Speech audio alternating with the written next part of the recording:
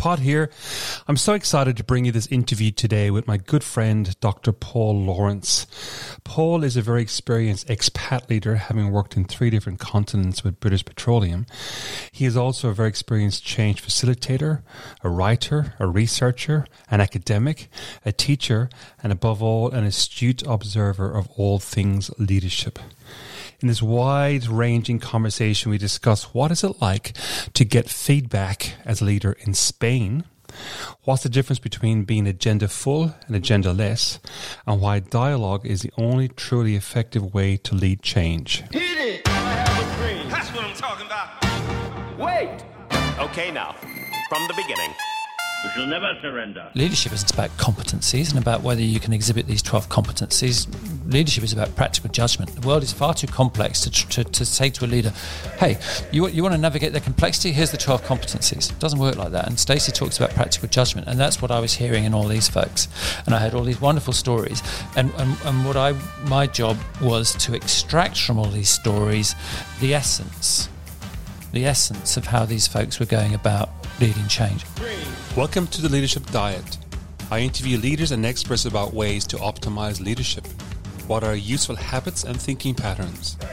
What are the secrets to high-performing teams?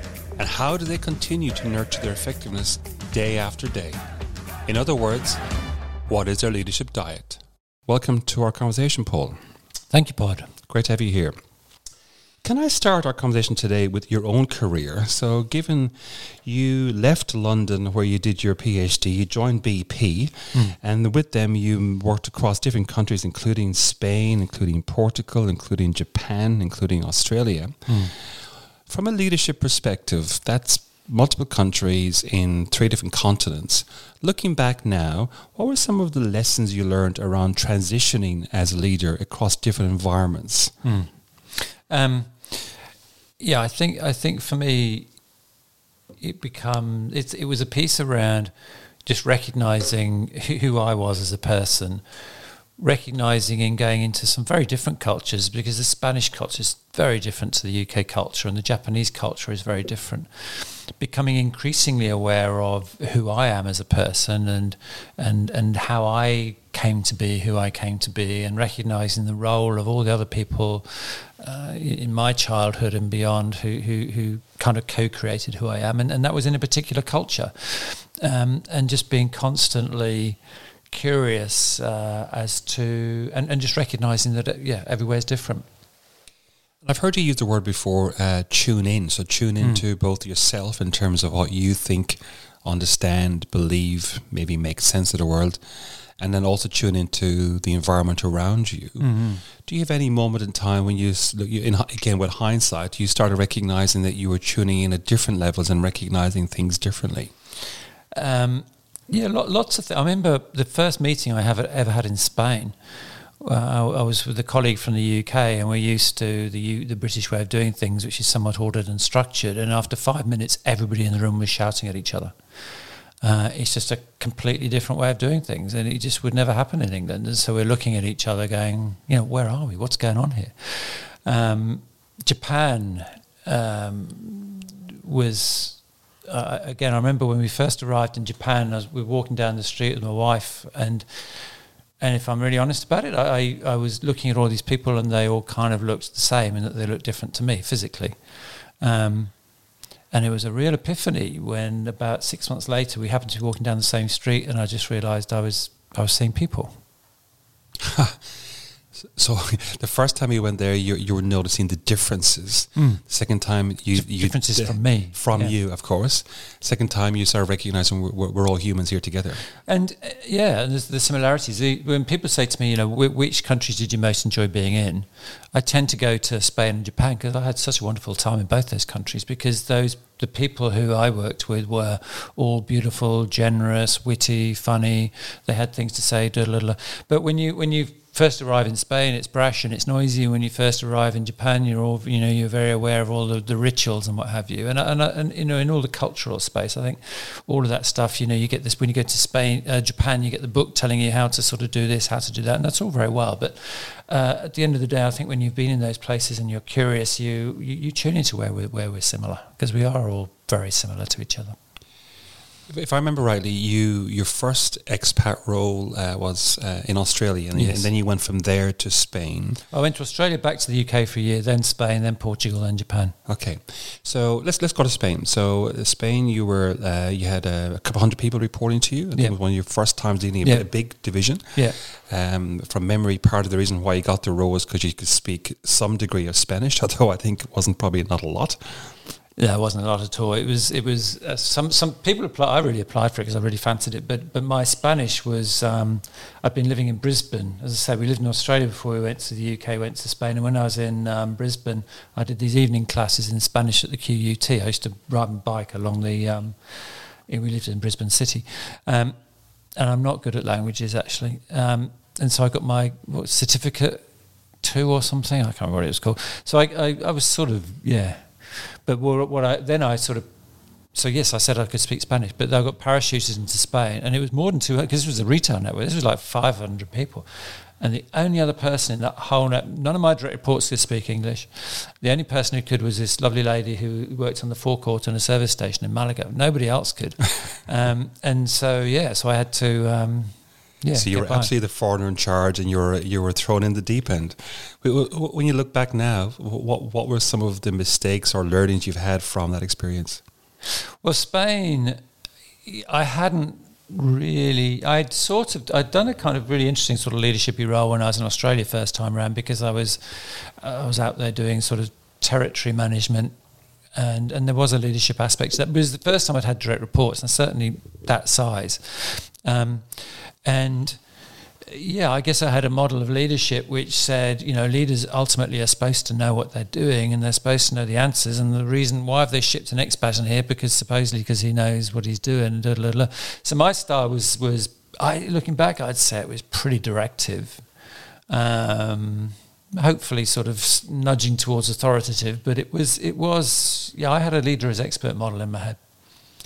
And Spain is one of the beautiful countries where feedback is offered very, very overtly and very often, whether you want it or not. I'm imagining as the expat leader, you're on the receiving end of that on occasions. Well, I was very lucky because we're going to talk about, I think, the leading change stuff, and the leading change was where I was research. I spoke to 50 leaders around the world, what have you, and what seemed to distinguish those leaders from others was they had built-in feedback loops into their daily lives. So a lot of those CEOs and so on have 7 or 8 people all around the organisation. They're getting them feedback all the time. And you contrast that, I don't know about your experience, but my experience of, working, lots of people just don't get feedback. I got lots of feedback, and it was very direct feedback, like, why are you being such a prick? I know that word in Spanish now. And so it was, what are you, why are you doing this? Why are you doing that? And it was a beautiful, I was there for like 2.5 years, and it was a complete learning experience, thanks to the people that I was working with. When do you think you started recognizing how to listen to the feedback, to understand it, and then do something with it, as opposed to react defensively to it, which is I'm imagining it's where you started. I still do respond defensively to feedback, and I think most people do, because I have a story. I have a story about who I am. If you ask me who I am, I'll tell you who I am. And it's a story that I'm making up, and it's a story that other people have contributed to, including yourself. So I have this story, and I hold this story. It's the way that I make meaning of everything that goes on. So if you give me feedback, and if the feedback doesn't really, what's the word? If the feedback isn't consistent with that story I'm telling myself, then I need to process that. I need to decide for myself what to take from that, because any feedback you give me is not objective feedback. I mean, this is the thing. Different people will give you feedback. One person's blunt and transparent and refreshingly direct, is another person's rude and abrasive. So I've got to really process it and decide for myself, what sense to make of it. And that there's a defensive piece around that, in that I don't just go, oh yes, thank you for the feedback. I need to process it, and then I need to decide what sense to make of it and what to do about it. So that's always going on. But I think, over time, this is, again, what I think we're going to come to in terms of the systems piece. If I if I see feedback as it's not an objective process. Online 360s are not objective. It's about people sharing with me how they experience me. And if I can kind of just relate to that at a kind of meta level and go, well, this is how so-and-so relate. Well, I get that, right? Because I know that if I sometimes just get on a doing drive and I just want to get stuff done. And if I get sucked into a meeting where we're going to spend 60 minutes talking about systems, then I'm going to get cranky. They're telling me they found me cranky. Well, of course they did, because that's what's going on here. It doesn't mean I am, in inverted commas, cranky. It means that's the behaviour they saw. That's how they responded to it. And by the way, that other person in the meeting thought I was really doing a great job in making sure that we just cut through stuff. You know, I'm seeing it from a lens that says this isn't about me. It just isn't. Feedback isn't about you. Feedback is about you. It's about the relationships between you and other people.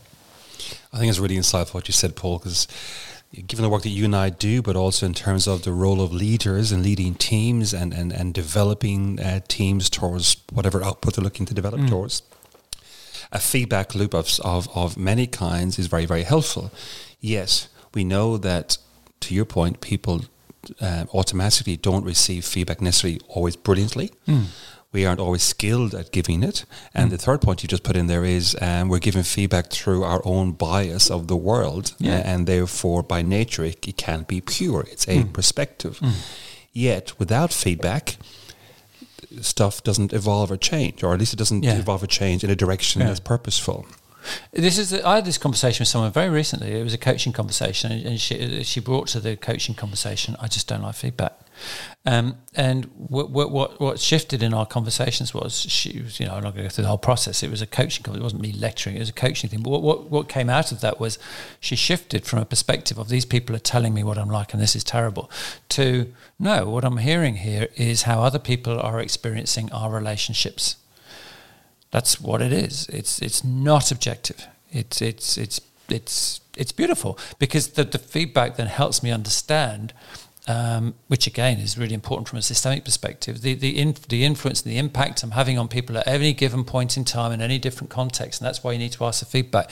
This notion of doing an online 360 once a year, what's that? How's that going to help? That's a very blunt, you look at your thing, this is your feedback. That in itself is an amalgamation of all sorts of different people telling you about how they experience you in different scenarios, and you get it once a year. As opposed to a regular conversation. Yeah, all the time.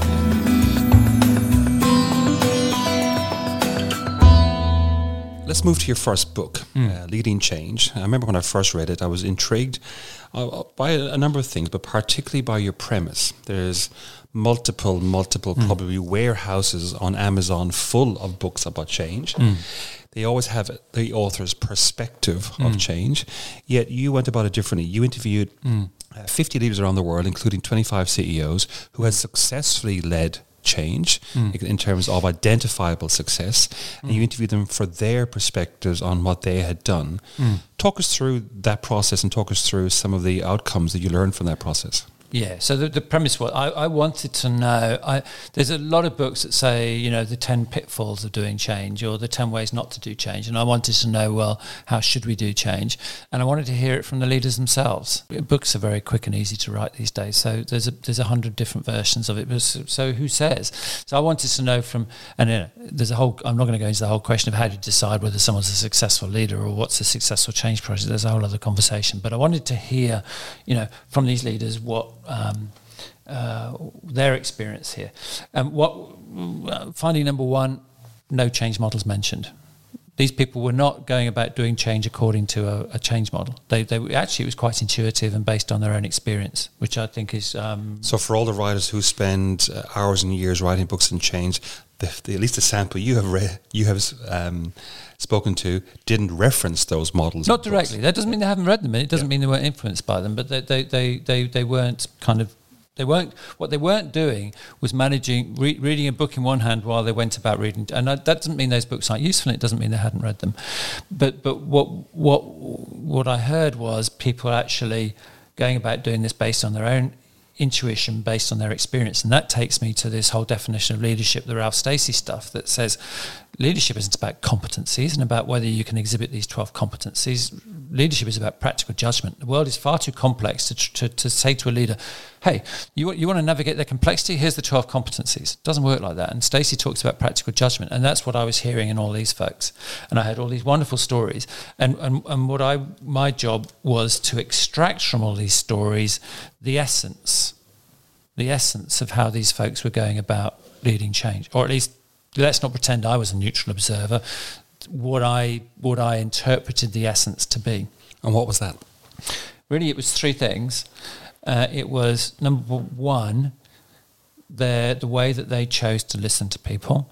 Number two, their capacity to say what needed to be said. And if you take the listening and the voicing, we can call that dialogue. And third, it was their capacity to kind of view the organisation, let's use the word system, to view the system and be really cognizant of who they needed to be in dialogue with and who else needed to be in dialogue with each other. So, okay, so let's go back to those 3 points. So you said listening. Now, this is an old phrase, you got 2 ears and 1 mouth, so let's use in that order. I think you're suggesting something much deeper than that. Can you talk to me about these leaders and what they meant by listening and why that was useful?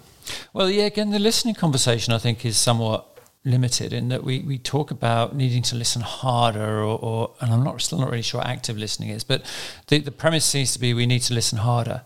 The premise here is there are different ways of listening, and which way are you choosing to listen? And the way most of us tend to listen, certainly in an organisational context where we're under time pressure, is we're listening for what's being said and we're straight away very quickly attaching our own meaning to that. And we're doing that pretty much unconsciously without necessarily recognising it. And I can listen. You tell me I'm not listening when I'm doing that, I'm going to get cross with you because I can repeat back every word you just said to me. I'm listening hard as. I'm listening actively, right? But this is about listening beyond the content to, what is this person really trying to say? Because, a lot of the time, especially when you're talking about complex issues, and I'm giving you my view, my view is kind of forming while I speak. So by listening to what someone's trying to say, you can actually help them express what it is they're trying to say. And then there's another form of listening, which is, okay, I understand what you're trying to say, but why are you trying to say it? Who is this person? So there's lots of different ways of listening. And as I said, I think what most of us do when we go out there and we're listening for what kind of, that's what we want to hear, that's what we don't want to hear. And the metaphor that came up 2 or 3 times, totally unsolicited, was this concept of agenda-less and agenda-full listening. And so some folks said, my leader comes out and talks to me, but I wish they didn't, because they come out here like as if they really want to hear but I know what they want me to say. They've come out with an agenda. Wouldn't it be lovely if they just came out without an agenda and they were really curious about me and my perspective and what's going on here? So it's that agendaless and agenda-full. So the leaders, I love that metaphor, by the way. I think I might rob that. Beautiful. So leaders who you interviewed who were relatively successful at leading change, and I appreciate the definition of success is not in this conversation. They were listening with a degree of agenda-less. They were listening to understand, they were listening with curiosity, as opposed to listening with an agenda, and therefore I look like I'm listening to you, but in fact I'm getting ready to answer, I'm getting ready for a pause to put in my point of view. I am listening to you. Yeah. I am listening to the words that you're saying, and while I'm hearing the words, I'm deciding what I'm going to say next. But don't tell me I'm not listening, because I'm listening to every word. Yeah. But I'm listening in a different way. Yeah. Another way of putting it is I'm listening without fear. Agenda-less is listening without fear. Yeah, because I've shared this concept with some leaders, and some leaders have said to me, but I don't want to engage in that kind of conversation, because if they share all these perspectives with me, then I'll have to do something about it. Well, you don't have to do anything about it. This is dialogue is not just about listening. Dialogue is about listening, and dialogue is about saying what needs to be said. If people are presenting views with you that you're really open to and you're curious about, and when they've explained it to you, you're going, I still don't get that. That still doesn't resonate with me. That's fine. So I think there are leaders out there who they don't want to open the door that wide because they're afraid of what will come through the door and what they'll have to deal with, especially if they're conflict avoidant. But what you're saying is the leaders who were successfully leading change were open to the conversation, were open to being curious, and then what emerged, and they dealt with that. And they're completely relaxed about what someone's going to say. Think about just giving someone feedback. Think about just preparing, giving someone feedback that you don't think they're going to take very well. A lot of people will script that. And one of the things they're trying to do is they're just trying to direct the conversation because they don't want to get into that person's perspective because they don't agree with it, and they don't want to have that conversation where they disagree with it. This is what I'm talking about, is fearless listening. I don't mind what you say. And in fact, I want you to say whatever it is you've got to say, because it's going to help me understand you, and it's going to help me understand this part of the organisation. The second part of what you said was saying what had to be said. Yep.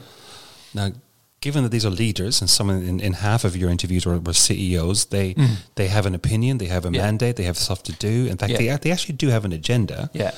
What does saying what had to be said mean? It means at any point in time, I'm thinking something. And here's the thing. If you don't share it, that doesn't get appreciated. We know this, right? If we're having a conversation with someone and we sense that there's something they're holding on to and they're not sharing it with me, I don't generally appreciate that. And in fact, it doesn't help build trust. I want to know what it is you've got to say. One of the biggest things I hear about most unhappiest people in organizations tend to be when there's a restructure going on and senior leaders aren't telling us what's going on. And then you talk to the senior leaders and they say, well, we don't know what's going on. We've got to wait until we've got something to say. Through this lens, they want to know what you're thinking. Okay, so it's that saying that thing that needs to be said. It's intuitive, but the word I'd add, and it's a really important word, is respectful. So what needs to be said respectfully. Yeah. So you're saying what I need to say. I'm saying, here's I'm the CEO. Okay, here's the organisation. Here's what I'm noticing. Here's what I'm observing. Here's what I'm being told. Here's the sense that I'm making of that. And on that basis, here's what I think we're going to be doing next. But I'm leaving space for other people to have a different view. And I have the courage to elicit that view. And I have the courage to go, yeah, I really appreciate that. Actually, this is what we're going to do next. Does that make sense? And the combination of both of those is dialogue. Just for those of us who have an idea that dialogue might be, I've got my point of view, you got yours, we'll just say it into each other. Can you just explain the difference between, say, a discussion or a debate and dialogue and what they mean? Yeah, so thank you. So Bill Isaacs, David Bohm and so on have distinguished, this is all, simplifying things, but they've distinguished different types of conversation. And to keep this simple, here's 3 types of conversation. Debate. We're familiar with debate. It's where I've got my view, you've got your view, and we're creating a forum where we just want to get all those views out there. Prime Minister's Question Time is a great example of that. It's basically the Prime Minister and the Leader of the Opposition just shouting at each other, basically, and getting it all out there. What's the purpose of that? I guess just to surface the views. If it's used purposefully and well, debate is great. That's its function. Then you've got skilled conversation, and people get skilled conversation mixed up with dialogue. Skilled conversation is where I actually have some parameters here, some non-negotiables. So do you. So in this conversation, let's work out what each other's non-negotiables are, and let's find a solution that meets both of our non-negotiables. It's kind of like a negotiation. Dialogue is different because I'm doing my best to come to that conversation without any non-negotiables. I'm coming into this conversation, and Isaac's used this lovely language, I'm suspending my noble certainties. My noble certainty is the thing that I'm sure is right. And I'm recognizing it, and I'm suspending it. I'm not getting rid of it. But I'm recognizing, for example, we're going to have a conversation about how to respond to COVID, and I have a belief that says everybody is accountable. So whatever we do here, we need to be making sure people understand they've got to wear masks and they've got to do this and got to do that. I insist that that's what comes up in our solution. So I approach the dialogue by going, I know this thing about myself, right? I know I believe in personal accountability. And I'm okay with that, but I'm recognizing it. That's my noble certainty. I'm just going to suspend that as I really seek to understand the other person's perspective. And the purpose of dialogue is then you're able to work beyond all of the non-negotiables that people and create something that may be completely new and creative. That's why I often talk about dialogue in relation to innovation. I think if you want to have innovation and create something completely new, you have to create that space in which there are those absence of non-negotiables. Well, I think what you're laying out for us beautifully here is in any kind of expansive type conversation, be it innovation related, be it generative, be it complex problem solving, where you need to get wider perspectives, dialogue is the most effective way of the conversation approach or mindset relative to debate or relative to whatever else. Great. But dialogue's not easy. Well, dialogue's impossible, is my belief.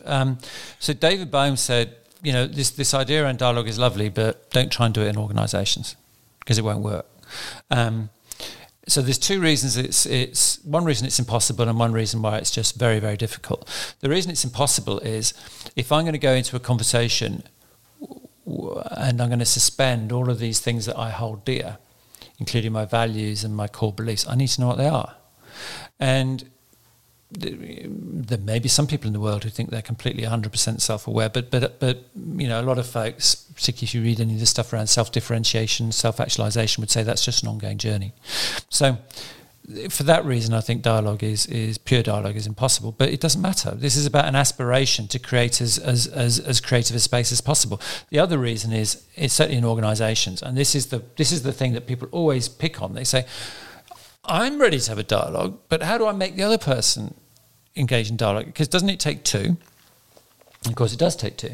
And so what happens in organisations is people don't turn up without an agenda. They don't turn up agenda-less.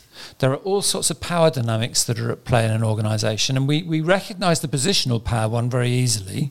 So if the boss walks in the room, we're trying to have dialogue, and the boss says, okay, thank you, 15 minutes in, this is what we're going to do. What the boss has just done is taken us out of dialogue and exercised his positional or her positional power. And of course, there are lots of other sources of power as well, relational, network, et cetera, et cetera, et cetera. And so where you've got those, this is Bohm's point, you've always in an organisation got these power dynamics at play, therefore you can't engage in pure dialogue. And I kind of agree with that. I mean, when we wrote the dialogue book, 7 of us sat together. The intention was to engage in dialogue for 2.5 days and hoping the book would emerge. We noticed in ourselves we couldn't hold that pure dialogue space amongst 7 of us for very long. It was this dynamic. We were in, we were out, we were in, we were out, we were in, we were out. It would just take one person to just tune out because it was tiring or they were distracted, and it impacted on the whole thing. So it's really interesting. So the book that Paul's referring to is called The Tao of Dialogue. It was the second book that you've written, or co-written in this case. And it's a really beautiful, easy access to the concept of dialogue. And it's a short book. It's an easy to read book. It's set up with characters and it's like story and fables. But it really illustrates, as you quite rightly said, the power and benefit of it. But also it takes access to it and it takes practice, and you drop in and out of it. I'm interested in our current times. We're recording this in July 2020, and where the whole world is amidst the pandemic still. How do leaders who don't have the answers, because none of us have the answers right now, but leaders still have to lead, and organizations are looking for leadership, and I think human beings generally understand this is really strange, but I'm still looking to my leader. How does the leader manage their own emotions, their own inner dialogue, voice, whatever, to be able to communicate effectively? Yeah, and I think that's a lovely point, because I love all the stuff, as you know. I love the stuff around inner voices and multiplicity and the idea that we have different selves. The piece I would say there is I like the inner voices metaphor, and I think it's real. Here's 2 ways of looking at inner voices. So there's a very popular book, sold a lot of copies, called Tame Your Inner Gremlin, I think it's called. And got a colourful colour on it. Sorry? It's got a colourful colour on it. Yeah. It's a while ago since I've read it, but the basic premise seems to be, how do you get rid of this gremlin?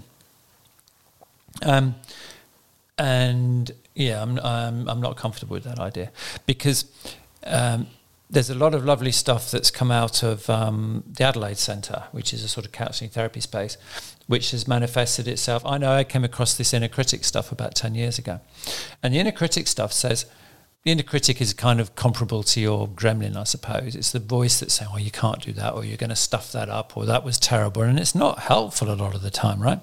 But the premise is actually your inner critic is there. It appeared in your life at some point, and it appeared because you needed it. It's there to help. Unfortunately, it's kind of showing up at times when it's not helpful. but it's intended to help. So I'm going to do a presentation in front of 200 people, and the inner critic is really nervous that you're going to make a fool of yourself. So it's saying, remember when you stuffed that up? Remember when you stuffed that up? Don't do that again. And look at those people in the audience. They're not even smiling at you. You need to do something to get them to... So it's on your side, but it's not helping you in that moment. And so if you look at the world through this idea of multiplicity, and there's some lovely stuff written around this, it says authenticity isn't about being true to your single self, because you don't have a single self. Authenticity is about two things: the extent to which all your multiple selves know each other. They know each other and they appreciate each other, and they kind of work out who is the best self to show up at the best context. So I'm going on to do a presentation. This is if I'm authentic according to this definition, right? Mm-hmm. Inner critic says, hey, guys, watch out. And the, call it what you, because we've all got our own inner voices and we give whatever names we like, right? But let's say somebody had an inner voice that was, what was it? The aggressive librarian, and can't remember the name, but he wore a sombrero and he wore budgie smugglers, and that was it. And he developed a whole caricature around this. And that self said, no, we can do this. We're going to have fun here, right? I'm just going to go out there and connect. That's what I connect with people. So be still, inner critic. Let me go out here now, and you just kind of come with us, but perhaps just take a step back. An inner critic trusts that self enough to let that self do it. So the selves have got to know each other. So, sorry, I'm going off on a bit of a tangent now, but the purpose is, coming back to your question, as a leader, how do I manage my emotions? Get to know them. Maybe the multiplicity piece, a lot of people find that interesting. Some people don't. But get to know the emotion. If you're going to go and work with your team, and you want to help your team come up with a response to COVID, and if your objective is we need to come out of this aligned, then you know that some of the emotions you might otherwise take into that conversation are not going to be helpful. So you need to know them. You need to know where they're coming from. Again, you could talk about this through a CBT perspective. What are the automatic thoughts, and do I know where they're coming from, and how do I challenge them? But what you're laying out here really lovely is the role of emotions. First of all, emotions are powerful. Mm-hmm. They come from a deep space. They often have histories and stories attached to them. Some we know, some we don't know at all. Either way, they're powerful. Yeah. The notion of telling an emotion just to die away is not really helpful. Whereas recognizing it's there and recognizing you just don't have one, you've got multiple. Which, as you said, feeds your own authenticity anyway. But the notion of I've got multiple emotions, how do I recognize them? How do I become aware of them? And how do I be mindful of that as I go into the meeting? And that will allow me to potentially be a lot more in tune with the conversation, because I'm in tune with myself. Exactly. Great. That's really, really helpful. The only thing we have to fear is fear itself. We hope you're enjoying this episode of The Leadership Diet. Feel free to hit the subscribe button on whatever podcast player you are listening to this on. Reviews on iTunes and Spotify are greatly appreciated. We'll move our conversation on to a very different topic now. I read an article recently by the consulting firm McKinsey's, who have lots of great articles on their resources section. This particular one was around leadership teams who were leading transformations. And one of their statistics that caught my eye in their article was they said 33%, i.e. a third, it's exactly 33% of failed transformations were because the leadership team's behaviours did not support the desired changes. And my initial response was, what were they thinking? And then my second response was, I wonder, what were they thinking that led to those specific behaviors that led to that piece? You have an upcoming book coming out later this year that talks to different levels of thinking and the notion of there's different ways of thinking. And if you understand that, you can actually understand in the behaviors that follow that, because you look at the world through a particular lens or a particular order. So I'd like to dive into that a little bit. But before we dive into that, what do we actually mean when we talk about systemic thinking? Well, I think that was part of the reason for writing the book, because if you get 5 people working in the coach space or the leadership space, because that whole notion of systemic thinking is showing up a lot in organisations at the moment. I'm noticing it show up in leadership programs and just the general narrative. And it'll mean different things to different people, but but the most common meaning of that, it seems to me, just through my own experiences of people, is it means I stand back and I take a big picture perspective. Essentially, that's what it seems to mean. Big picture and holistic. Yeah. Notion. Okay. But I think what in your upcoming book, and I've heard you talk about this at various conferences, what you're saying is that's like an umbrella statement, and within that there's a whole range of levels of what do I mean by I look at the system, and it's not quite hierarchical, but each one has it's almost like, say, rings of a tree. Each ring in a tree is a ring in a tree, but the more the bigger ones have a bigger part of the tree. They can see more of the tree in that sense. Yeah. Can you talk us through the 5 levels of thinking? And given where we are in the world right now, maybe explain each one and then how that relates to a team addressing a situation in COVID, or indeed maybe even a government addressing COVID. Okay. So the first one is first order linear. So if you think about COVID, I'm a world leader and I have 10 cases of COVID. And so I stand up to the world media and I say, we've got 10 cases of the virus right now, but we're relaxed about this because it's just 10. Tomorrow it could be, if we did nothing, tomorrow it might be 20, the next day it might be 30. If we did nothing for 2 weeks, we'd have 140. So this all feels very manageable. And that's a very linear way of thinking about COVID. If I think about my team, again, I'm thinking about things very much in terms of linear cause and effect. What we do has a very predictable outcome. So we all have our role descriptions and we have our KPIs. And as long as we're clear on what we're all supposed to be doing, then the outcome will be pretty predictable and successful. So it feels kind of mechanistic or predictable, maybe even simple in some senses. It's certainly mechanistic because this is the metaphor of the organisation as a machine. Right.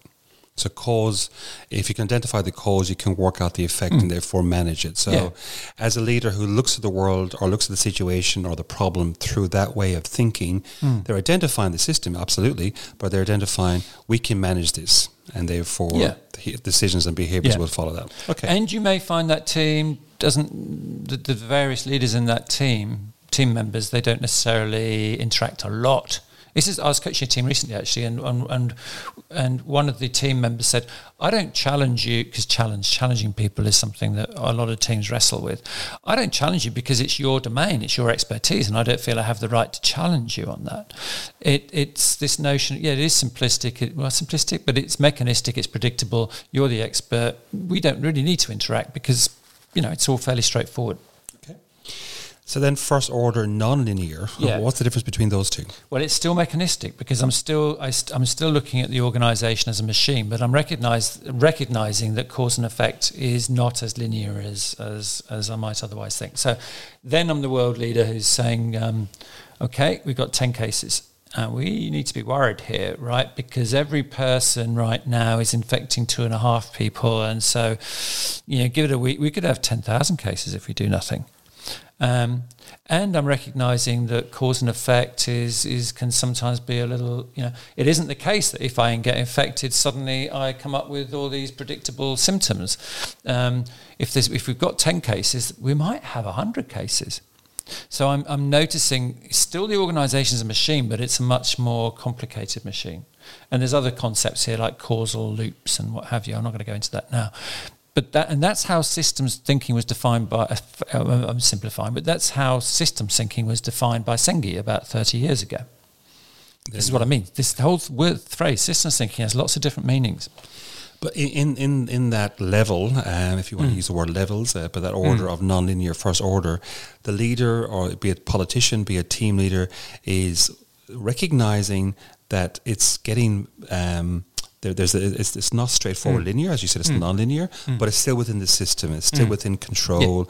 We are intelligent, we are smart, we can grapple with this, we will figure it out. That's right. And so again, if you look at how might a team function, if a team was looking through this lens, it would value the intelligence and the smartness. You might get more collegiate behaviour on that team to leverage, whoever's perceived to be the clever people to help the other people kind of work out what's going on here. And that leader's probably likely to, if you ask them their values, intelligence is likely to be in there somewhere. And it's very common, as I said to you, I know I've told you this before, but I did some work with a very big massive organisation. It was number 5, one of the top 5 organisations in the world, which was terribly successful, and it wasn't terribly successful. And the CEO of that organisation, when I read their autobiography, talked about how he just loved problem solving. And it was absolutely, the value is around he was an incredibly intelligent person, intimidatingly intelligent person, and that was kind of the value of that organisation. But the problem solving notion was, I or we can solve this problem. We don't need to go externally. It's within our own control. It's all about your brain power. Yeah. Well, so let's jump over to second order thinking. Yep. And this goes beyond our individual capacity or brain power to manage what's in our control. Talk us to that. So again, it's actually still mechanistic, I think. I mean, there's different interpretations on everything I'm saying, so I'm just simplifying. But the second order perspective says, yes, the organisation is a machine, but its functioning is so complicated, we can't hope to really understand what's going on here. So it's almost like a black box theory. It's a machine, but it's like, the black box recorder in an aeroplane. It's too hard to even work out how this thing works, right? So we need to, the best we're going to be able to do here is to come up with a hypothesis as to how the system is working. And we appreciate the subjectivity of our own perspective. That's another fundamental aspect of second order thinking. We know that we are not objective creatures, that we are subjective. And so we're only going to come up with a really good hypothesis if we get a number of different people all looking through their own different lenses to come together. And from that, then we'll get a pretty good hypothesis that we can go and test by kind of do, learn, do. That would be a second order hypothesis. So with COVID again, first thing I'm going to do as the world leader is I'm going to ring up Singapore and wherever else, mostly in Southeast Asia, I think, and say, you've done this before. What did you do? Help me understand what happened in your country. Help me understand what you did, because I'm really interested to know. I might be, even in my own country, I might ring around in Australia, I'll ring around the other states and say, how is this occurring to you? So that's not a first order way of doing things. The first order way of doing things is, this is a really complicated thing, but as my definition of myself as a leader is I need to know the answer. And you look at the behaviour of some world leaders, and some of these are a bit obvious. Did they go reaching out to other countries? No, they didn't. Shut the doors. They shut the doors and they said, we will work this out with our experts, and started pointing the fingers at other, and it got very, finger pointing-y. Yeah. That's not a second order perspective.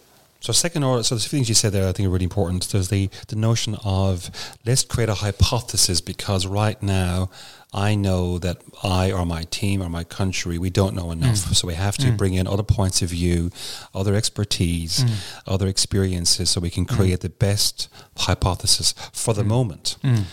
The second thing you said is the notion of experimentation, because the hypothesis might keep changing. So in order to try and figure this out, we actually have to experiment and learn from that. Yeah.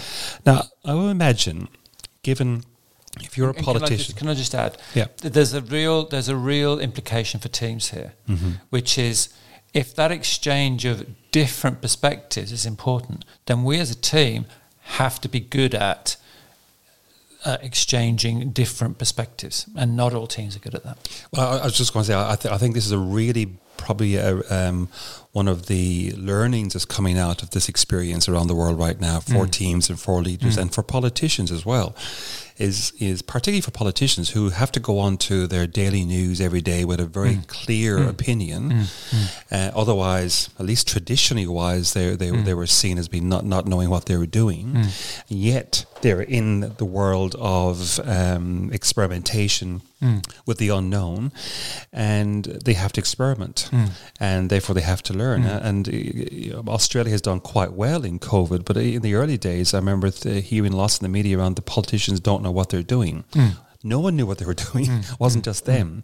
I think over time the media has changed and has become, I think, maybe far more accepting of we're all learning together. But as you said, the sort of second order thinking requires the leader and the team to understand they are subjective to their own opinions, and therefore that's not good enough. They have to have a range of opinions, and they have to develop hypotheses, and they have to experiment and learn. And this is co-created. I mean, like if I'm a CEO of some organisations, I don't think this is true of every organisation at all, but as a CEO, if I turn it in front of my board says, tell me what's going on here. And if I go, well, I can give you some perspectives on what's going on, but I can't tell you exactly what's going on because no one could ever know that, then that might not be accepted by the board. And if it's not accepted by the board, then I'm kind of being firmly directed toward a first order way of thinking. As you said, politicians are not allowed to, or haven't really been allowed to, get up and say, hey, who knows? Because people get really anxious. They want their politicians to be able to tell them the answer. And one of the things that happened during COVID, which really struck me, was when, again, I was lucky enough to be privy to a member of the senior exec team talking to the broader organisation, and she was saying, here's what we're going to do, blah, blah, blah, blah, blah. Not saying that this is the right thing to do. I'm just saying, given all the data we've got right now, this seems to us to be the best guess. I just thought, wow, how often do you hear that? The senior team talking to the whole organisation saying, we're not really very sure, but this is our best guess. And so one, I thought wonderful, because that seemed to me that then that indicated they had access to that second order way of thinking, which is in many contexts is going to be useful. But secondly, we've talked about this before, is I thought, wow, is something shifting here? Mm-hmm. And it does seem to me to be shifting in the kind of political landscape more generally, where some leaders, and we know who they are, who like to go out there and say, this is what's happening, and it gives people assurance. Funnily now, that seems to be actually not giving people assurance at all. That seems to be what's worrying people. And some people are getting very worried by people who are just saying, yeah, this is coronavirus, this is what's happening. Because most of us know, especially if you go into second wave, we weren't supposed to have a second wave. That's right. Wow, we are heading into an unknown here. Of course, you can't expect anybody to know exactly what and the cause and effect in modern day multimedia and access to media from anywhere in the world, everyone can pick up any newspaper online to find out what's happening anywhere and be as equally informed as anybody else, and understand that. So I, as a leader of my team, how comfortable am I showing up in front of my team, and my team says, hey, what's going on, boss? And I go, I'm not really very sure what's going on here, but here's what I'm observing, and here's what sense I'm making of it. Here's my best guess. Is that okay or not? Yeah. I'm interested in your comment on you thinking that in the very recent weeks, and again we're both sitting here in Sydney, Australia, so therefore influenced by what's happening in our geography of the world, but it's not unique to our geography of the world. And noticing that the media, who traditionally have taken what politicians say and tear it apart and point out what's wrong with it. Like many countries, Australia's debt level has risen dramatically. We were in a potential surplus coming into this year, and now we're going to be $180 billion debt in a few weeks' time. So extraordinary change. And as the ministers were laying out the budget changes, one of the ministers said to the media, what was the alternative? And the media room just went quiet. And it was palpable that everyone in their room, in a live broadcast, recognizing that actually this is dramatically different. And therefore, the notion of the government moving into debt was actually, there's not a choice here. And I just thought it was really interesting for the media particularly, which is a representation of all of us, going, you know what, we're actually all in something new together for the first time ever. But isn't that sort of, isn't that COVID a sort of lovely example of that narrative of us, over time just appreciating the complexity of something that looks quite simple? Because I think when COVID started, the task was simple. How do you stop it? Now I think we're all in a place that says, yes, isn't as simple as that. You've got the virus and you've got the impact on the economy, and you can't look at one divorced of the other. Might sound a bit inhumane, but there's this massive complex thing. And in the media room, I think we've all gone a bit quiet because I think we're all just a bit stumped. Yeah.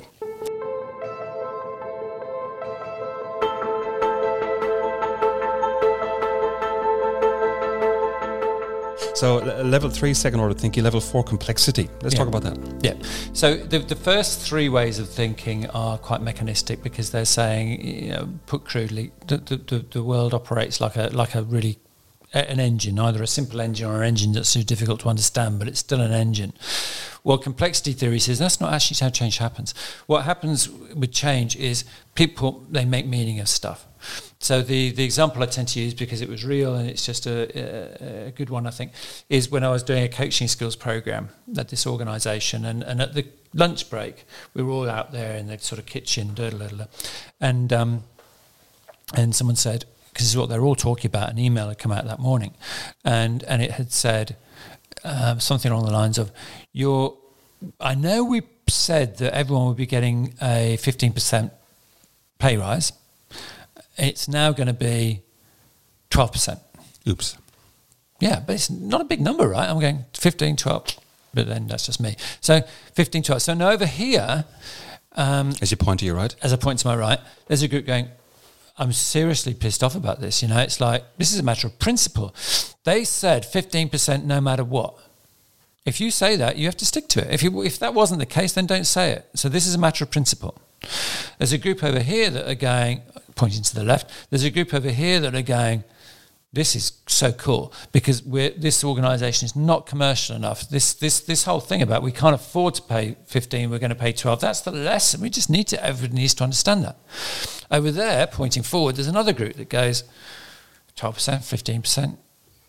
Who cares? That's $500. I mean, I'm not going to get worried about that. So you had all these, this is different a lovely example reactions. of different populations, and they're talking to each other, and out of that kind of collective process comes different meanings. And then what happens when all of those views come together? Who knows? It's going to be somewhat mysterious. And if I'm only looking at what's happening at the high level, and I see this mysterious random thing, I go, that's really random. Where did that come from? Mm-hmm. The only way, but it's not random. Mm-hmm. It's actually, but to understand it, I've got to go and understand what's happening at the local level. So change emerges from these conversations that are happening out there all over the organisation, and then what emerges as an overall action is can be somewhat mysterious. Now, if I'm looking at life through a first order lens or even a second order lens as a member of the senior exec team, I'm going, that makes no sense. What just happened? Obviously, why didn't they just take the message and logical, rational do it? Well, they're resistant to change. You know, you hear that phrase a lot, right? Oh, they're a bit stupid. And then you say to people, well, that's not how change works. Here's how change works. You do not get to control outcomes. That is the scary bit. You do not get to control outcomes. And then people say, well, so what's my job as a leader? I just kind of, it all just happens anyway. No. Because the way change works is it's an emergence of all of those conversations that are happening all over the organisation. You can influence those conversations. You have to be in conversation. You have to get in conversation. And that, again, there's the control bit. The other bit that this really challenges is the leader who says, I only talk to my direct reports, because if I go and talk to the people below, then I'm challenging their authority. No. And I remember this is what one of the leaders said in the Leading Change thing. He said, no. I go and talk to people all over the organisation, but I'm just careful about what I talk about. I don't do anything to challenge their authority, but I go and listen and speak. Plant seeds and listen. Yeah, yeah, great. Let's move on to metasystemic thinking, the fifth order here. Yeah. This is quite a different view of the world compared to the first four. Yeah, and this says, well, by the way, there is no such thing as a system. The organisations are not systems. And there is no such thing as a team. And actually, there's no such thing as an organisation. These are all just mental constructs. That's kind of scary. Yeah, I mean, it certainly is. And this is where you say I've sort of had these conversations at conferences and so on, and this is the one which tends to elicit the most resistance. And people say, what do you mean there's no such thing as organisations? Yes, there is. Well, of course there is, but it's just a metaphor. There's no such thing as a team, right? A team is this construct that we create for ourselves. So I've got 8 direct reports. That's what I inherited. We're a team. Now, that's a very nice idea, very useful to an extent. It can be useful. It can be useful in all sorts of ways. It can remind us to get to know each other better. I mean, it can remind us that we actually need to communicate about this thing that we're all supposedly trying to work toward. It's a useful thing, right? But sometimes it can be not very useful. Here's when it's one example of where it's not very useful is, hey, you want me to coach your team, but you're going to make 2 people, and you and I know this, but we know 2 people are going to be made redundant next month. You're going to have to replace them. So let's leave it 6 months till this team gets stable. I don't know if that's very useful. And the other where it's not useful is I feel all 8 of us have to be in every conversation. How often do you hear people complaining about meetings and how boring meetings are? This says, no, from a meta perspective, you need the people in the room to talk about what you need. The people that should be in the room are the people that need to be talking about whatever it is you're talking about. And sometimes that might be those 3 people in the team, and sometimes not. If you look at it from a systemic perspective, people will say, You can't have three people talk. You have to have everybody talking about it. From a meta perspective, it says, no, right now, that's the team. It's Tuesday, it's 9 o'clock. Those are the three people we need. That's, inverted commas, the team, because they're the people that need to be talking about this thing. At 5 o'clock, we've got this other conversation. We need 7. Tomorrow at 6 o'clock, we've got this other conversation. We need 3 people from the team in inverted commas, and then we need all these people who are outside the team. So notice the notion of the team can also limit our thinking sometimes. Well, what I love about this notion, and I must say it took me a while to get my own head around it, but what I love about it is specifically for leadership teams, say a CEO-led leadership team or a regional, say, Southeast Asia or a Europe type leadership team. Yeah. And if you're looking at that through first order lens, you could easily have 12 or 14 people who are all direct reports of that leader who always have to be on the team in every single conversation. If you look at the metasystemic thinking, the notion of team, well, purely doesn't exist, but let's say it's fluid. But it's a metaphor that we're holding, this is why we don't call this anti-systemic. We call this metasystemic because what it's saying is we're just seeing the system and the team and organisation idea for what it is. A really useful metaphor sometimes. But for that leader, they can easily work with, in order to help this decision to be made, these core people are the perfect people. They are a subset of what we call the team. Yeah. There's another subset of what we call the team who are best suited for these conversations. We want the whole group of what we call the team in for these kind of conversations. And that allows the leader, as long as everyone else in the team understands that, and there's a bit of work to be done there, but that gives the leader a lot more scope to be flexible and agile with how they bring that group of people together. It does. And the metasystemic perspective and the complexity perspective are similar in many ways because their fundamental idea of how change happens is the same. All we're doing here is we're saying, but just be careful of the complexity perspective because you're still talking about the organisations as a system. Sometimes that's not going to be helpful. Otherwise, it's quite a similar way of looking at things. And so, yes, that's the leader's job. But, of course, as soon as I listen to you saying that, I'm just imagining I'm on your team going, what are you talking about? That's right. There's an impact. You're having a team meeting without me present. Yeah. So to be able to manage this as a leader, I'm going to have to be very good at managing those relationships, and I'm going to have to think a certain way. It's not as easy as it sounds. Absolutely not. None of this is as easy as it sounds, of course. We started by saying individuals are complex, teams are complex, and we're in complex times. I want to bring this conversation towards a close pretty soon, if I could. And I got 3 questions to finish off with, and I'm bringing it right back to you in terms of where we started today. I mentioned up front that you're a prolific writer. I didn't actually explain you write in many genres. Leadership and teams is one genre, coaching, supervision of coaches is another genre, historical fiction is a third genre. What does that do for you, writing historical fiction? So I wrote a trilogy of murder mysteries set in 17th century London, and they're very gory, and they're just... I was going to say they're great. They were great fun to write. They were great fun to write, but I'm not sure that there isn't a bit of me showing up there that perhaps as the murderer or the murdered. No, it was the sort of slightly confused figure in the middle of it all, but and the sort of general goriness of it. But it's a very self-indulgent space. It's a self-indulgent space. When you're writing all this fiction stuff, if you believe in that kind of systemic perspective, you know that you're just kind of what you're saying and writing is just kind of it's almost like just an escape valve for a very collective conversation. Writing fiction, you can just go and do that by yourself. You don't have to touch base with anybody else. You can just do it by yourself, and it's very self-indulgent, and you can go where you like, and it's very boundaryless. Brilliant. I know you're also a music fan. Yeah. And in bracket, today or any day, bracket, what's your favourite song? Today, a couple of songs, and so this is all connected. It's also very systemic. So you and I think you did as well. We had tickets to go and see a band called the Fat White Family before they got postponed because of coronavirus. Yeah, and I hadn't really sort of had a good look at them, but I spent a load of time because we don't get to go to bands now. One of the things I did during coronavirus was just say I'm going to find a new band every week that I like enough to go and buy their stuff. So I really got into the Fat White Family, and then there's another band. So this is another story. So a lady called Maxine Peake, who was in a film called Funny Girl, and she one day, this appeals to me because of the sort of 17th century stuff, because I'd done a lot of reading into witchcraft, and she done a lot of reading into local witchcraft and was really appalled by it, because what she found was that actually all these women were tortured and executed on what premise? Basically it was a way for males to go and torture and kill all the women they didn't really like very much in their community. Efficient. Lawfully. Yeah, very efficient and not very nice. So she was looking to do a sort of musical thing around it, and she found these two musos on Facebook, and they formed a band called the Eccentronic Research Council, and they did an album called the 1612 Underture, which is hard to find, but the song Another Witch is Dead is on YouTube, and it's brilliant.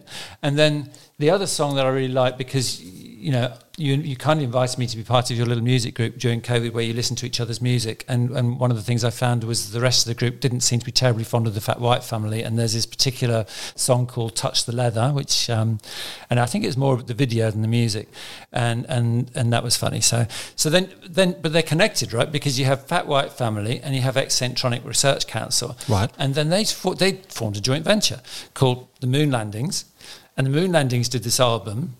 They've got a fictional lead singer called Johnny Rocket, and the Eccentronic Research Council did another album, which was a kind of all through the lens of this girl who believed she was the daughter of Margaret Thatcher and her imaginary love affair with Johnny Rocket. So all these three bands are connected, and all the songs are connected. Wow. Most people, when I ask that question too, they give me, like, What a Beautiful Day by U2. But Paul gives us this huge, extraordinary insight into his working mind and to potential music around the world. I'm going to see if I can find a link to Another Witch is Dead and put it into the show notes. It's there on YouTube. Last question, Paul, which is the same question I have for everybody, because it's one of my favourite go-tos for my own learning. We've learned today a whole lot about what you know, and I know it's not anywhere near all the stuff that you do know, but we've had a lot of insights into what you've learned over your career path. Given all of that, what would you now say to let's say the 35-year-old version of yourself? Given all the wisdom you've accumulated or insights over the years, what would you tell that person? Yeah, to me, my head goes, it's really not about skills and knowledge and wisdom as such, I think. And it's a theme that we've kind of talked about, I think, when we talked about the emotions piece. And I think it relates, I'm not quite sure how, but it relates to the systems thinking too. That leadership, and we talked about with the dialogue piece, that our capacity to be super effective as a leader relates to the extent to which we're self-aware, that we really understand ourselves. So I think if I was given access to myself, well, actually, I'm perfectly happy with the way my life's turned out. But I don't know what the impact of this would be, but it would be, I'd love to sit down with a 35-year-old self and just, in a short period as I could, help that self just to become more aware of himself. This is who you are. Beautiful. Well, Paul Lawrence, I am delighted that you are who you are, and delighted that you've shared with us all of your insights. Well, actually, not all of your insights, lots of your insights today and lots of your learning. For those who want to know more, I'm going to include a link to Paul's website, the Centre for Coaching and Organizations. And if you like reading, there is an abundance of white papers, blogs, articles, and even some recent podcasts that are freely available off Paul's website. Paul's been a pleasure. Thank you so much. Thank you, Paul. Thank you for listening to another episode of The Leadership Diet. We hope you enjoyed it. Head over to theleadershipdiet.com, where you can subscribe to the podcast, to our blog, retrieve a whole range of resources that we talk about in each episode. And if you are visual, a bit like myself, there are a range of videos sitting in our YouTube channel that you might find helpful. If you're enjoying all this, a review on iTunes or Spotify would be much appreciated. See you next time.